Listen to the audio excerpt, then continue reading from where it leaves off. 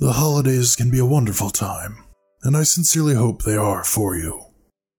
If you're fortunate enough to have loving friends and family, I hope you enjoy this time with them and come away with a love that will carry you through the cold winter. However, for some of you, this can be a difficult time.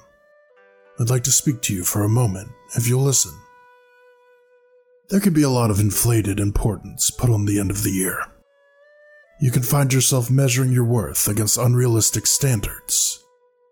Maybe there isn't a happy family to go home to. Maybe there's an unbearable absence in your life. Maybe you've just barely made it through the year. We're not often in control of our circumstances, and that can be overwhelming. A lot is said of how the bad times make you appreciate the good ones. This is something I believe in wholeheartedly, though it may not feel reassuring to you in this moment. At my age, I've seen a lot. I've lost loved ones, been let down, burned bridges, and I've had to start over. I'm thankful today that, even at my lowest, I found a way to survive. Even if out of pure spite I carried on. There's a proverb that, if you wait by the river long enough, the bodies of your enemies will float by.